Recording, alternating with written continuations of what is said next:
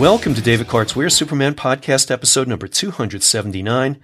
I am your host, Bill Stahl, and this is The Power Play.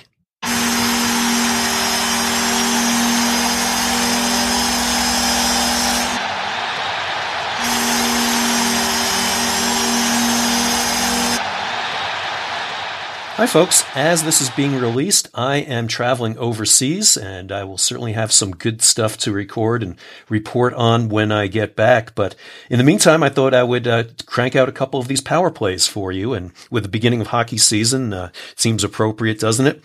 But I'm going to throw out a couple of short power play episodes with some tips that may help your running. And the first one is going to cover surging. Surging is basically when you change speeds for whatever purpose during a race. I tell the kids I coach, for instance, that ideally, yes, you would be running, if it were a perfectly flat race, you would run every mile, every lap of a track race, for instance, at the same overall speed. However, you should be constantly changing speeds within those laps or those miles, kind of like putting your foot on the gas pedal, taking it off, putting it on, taking it off. That is the way you're going to either pass other people in the race, or you're going to actually gain a couple seconds here and there, enough to be able to improve your time. This really applies more to shorter type races, anywhere from, track races up to, maybe 10Ks, half marathons, maybe even a marathon. Really doesn't apply as much to ultra marathons. That has its own whole new set of reasons for pacing. But in a lot of cases, the idea behind pacing or surging, I should say, is to try to maybe catch up to somebody or maybe to break somebody who's around you.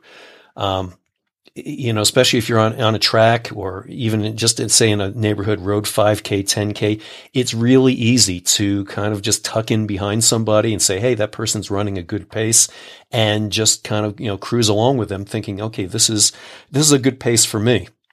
The one thing you don't realize maybe, like I get a lot of kids who maybe they're targeting a particular runner. Maybe you're looking at somebody who like, hey, I've always wanted to beat John from University High, or maybe I want to beat Amy from College High. And you're thinking, okay, I'm just going to hang on those people and they're going to pull me along to a good pace. Well, fact of the matter is that person, John or Amy, may be having a bad day. And I've seen it many times where I've had kids who've just been tagging along with somebody who they thought that would be a good person to pace off of. And next thing you know, 12 people are just blasting past them. Sometimes it's tough to change gears when you've been kind of hanging on somebody else's tail for quite a while. So it is a good way to sometimes, break yourself out of the doldrums. It could happen in a longer race where you're just kind of, let's say in a half marathon where the miles are just kind of gradually getting slower and slower. Sometimes it's good to kind of change gears a little bit and pick up the pace out there. In a smaller look at it, quite often maybe you have a competitor who you really want to beat. And the best thing to do is to try to surge them. And surges can take on a couple of different kinds of flavors out there. You can make a short, fast burst, or they can be longer and more sustained. Obviously, you can kind of hybridize that a little bit, but those are the two major flavors of surges out there. So the short, fast burst is just as it sounds. You might, like I say, make a strong move and try to get around somebody. If you're running a track race, for instance, or even if you're running around a curve in a race, outdoors, I should say out on the road, a lot of people think, oh, I shouldn't make a move on the curve because you're actually running a little bit further. And I'll contend that's actually a really good place to make that surge because nobody expects it. Most people are thinking, your competitor who's in front of you may be thinking, oh, I got on the curve, and if I just hug the curve, nobody's going to try to pass me because they got to run further. Well, if you take them by surprise on that curve, that surprise element is going to be huge for you. And the surprise element is really key to surging as well. You may be just trying to close a gap on somebody, maybe they're, 30 yards ahead of you, and maybe you, just want to close that gap a little bit. Let's say you're in a mile race, you got 4 laps in the race, and, if you have a gap that you want to make up, you can break it up into 2 different segments, each lap. So maybe you want to make up 15 yards the first lap and 15 yards the second lap, something like that. But certainly, put on that short, quick burst and try to get around somebody, whether it's on the straightaway or the curve. Now, that person may try to counter surge you. They may say, hey, you know what? I earned this spot here. I'm not going to let you have it. So they'll put on that counter surge, anticipating that it's going to mentally break your will. So you're going to put in the surge, and all of a sudden you realize, geez, after all that, I didn't get ahead of that person. That's a great point then to counter surge them back. That person may have been pushing really hard to maintain that lead over you. And when they put on that counter surge, they thought, okay, that will probably be enough to discourage you. And if you come back and counter surge again, that may be enough to crush them. And actually, that may go back and forth several times. You may have to surge, counter surge several times before you actually break your opponent. But the idea is to go ahead and crush their will. The surge can also work if maybe you're barely ahead of somebody or alongside somebody. Go ahead and put on a surge to try to put a gap on them. Again, a lot of times they may be trying to just hang on you, thinking, hey, this is comfortable. I'm going to draft off them, which of course they use less energy when they're drafting. And I'll tell runners all the time, don't let somebody draft off of you. In a lot of situations, they're using maybe 4, 5, 6, 7, maybe even 8% less energy than you are, depending on the wind direction that you are blocking for them, basically. So, it's always good to draft off of somebody else because they're basically pushing the air aside for you, and you're not having to put up with as much resistance to the air as they are. But if somebody's right behind you, I like to put on a surge to shake them, make sure they don't hang on you, take advantage of you. I've seen a lot of races where somebody just hangs on somebody, and basically uses you to then go ahead and come off that last curve in a track race, for instance, and outkick you at the end because they are fresher, because they use less energy. So those are various options then to when you should put on a surge, either when you're trying to close a gap, when you're running alongside somebody or near them, you're right behind them and you want to go ahead and surge and get ahead of them, or if they're right behind you and you want to basically shake them. So again, those surges can be short and fast, or they can be longer and somewhat more sustained. Some of these surges may, in a track race last 30, 40, 50, maybe even up to 80 meters.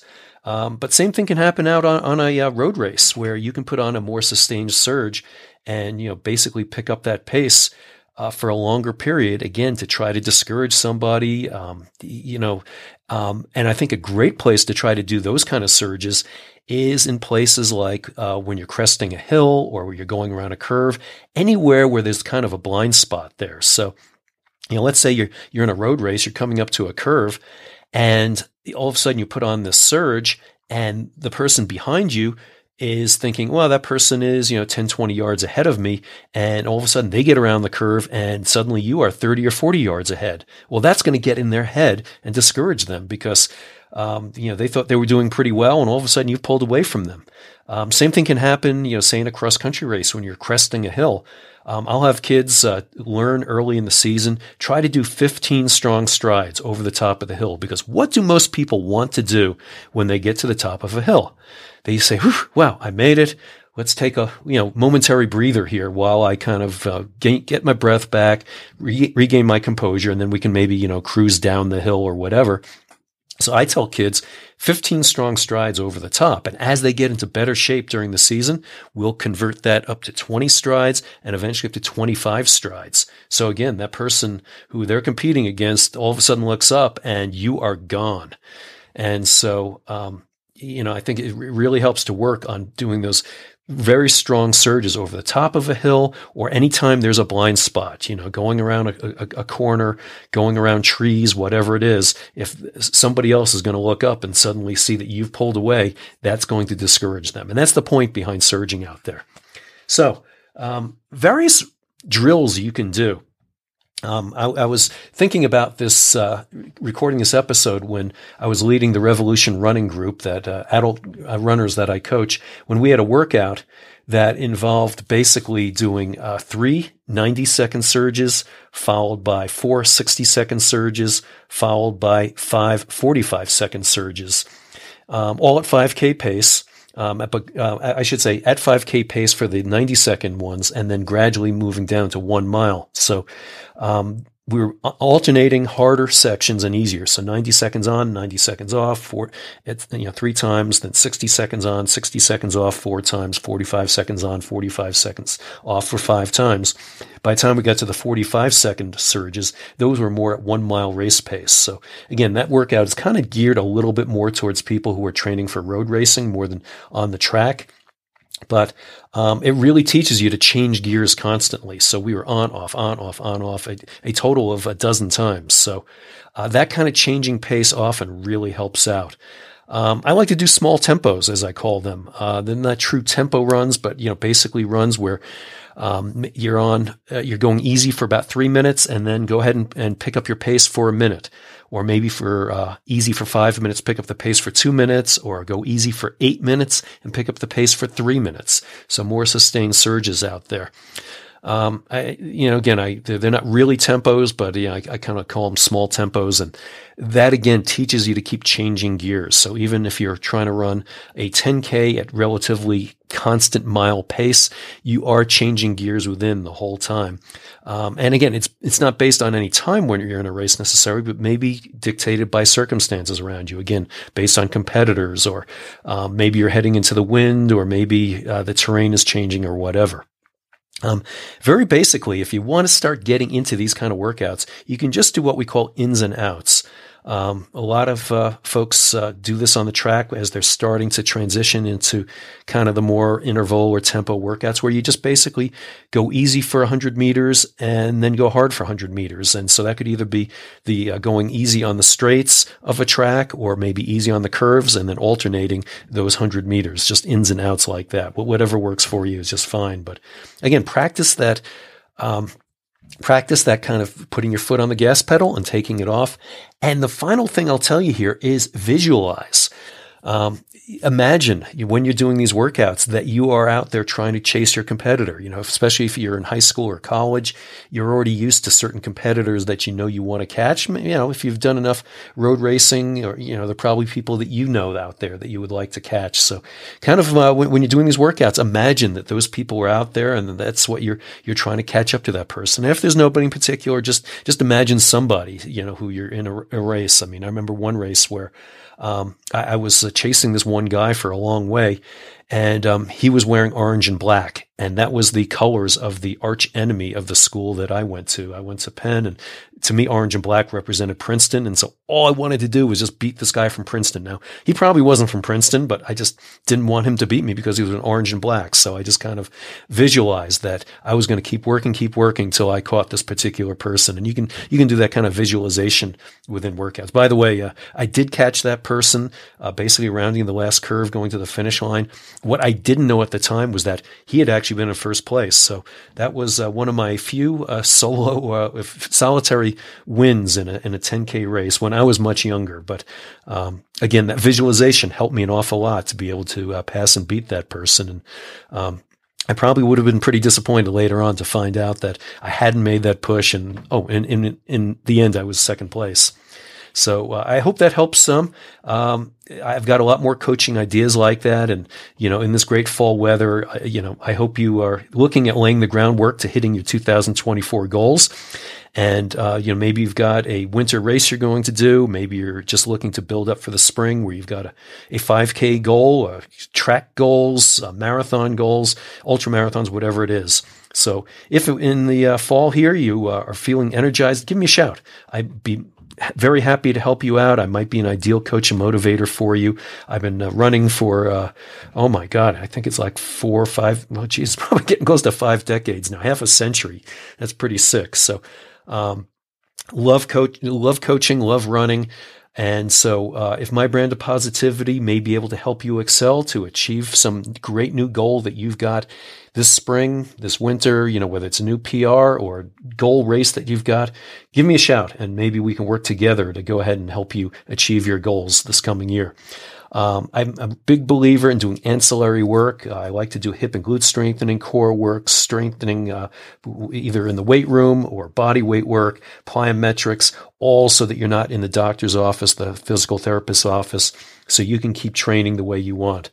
and can help you with the mental training here, just kind of like we were talking about here in this episode a little bit. So if I can help you in any way to get yourself ahead this coming year, please shoot me a message. My email is silly_billy@msn.com, or you can go to Facebook or Instagram Messengers, and I'll get back to you. And who knows, maybe we can work this out. It doesn't matter where in the world you are. I've got online tools like Training Peaks that we can communicate and put together a program that makes sense for you, a program that's personalized, not something that's just something you find out there, out on the web somewhere that's just generic. So give me a shout, and maybe I can help propel your training forward. So, hey, just want to thank all of you again for listening to the We Are Superman podcast. Please make sure you subscribe so you can load all new episodes onto your phone. And if you enjoyed the podcast, the best thing you can do, share it with your family and friends. Share it on social media, and please do me a favor and take 60 seconds. Give us a 5-star rating on whatever platform in which you listen to us, whether it's Apple or iHeart, Spotify, Stitcher, wherever. And I'd also be humbly honored if you would write a review as well. These 5-star ratings and reviews really do help us make more episodes and rise higher in the podcast services search algorithms, helping more people find our show. Until next time, always be positive.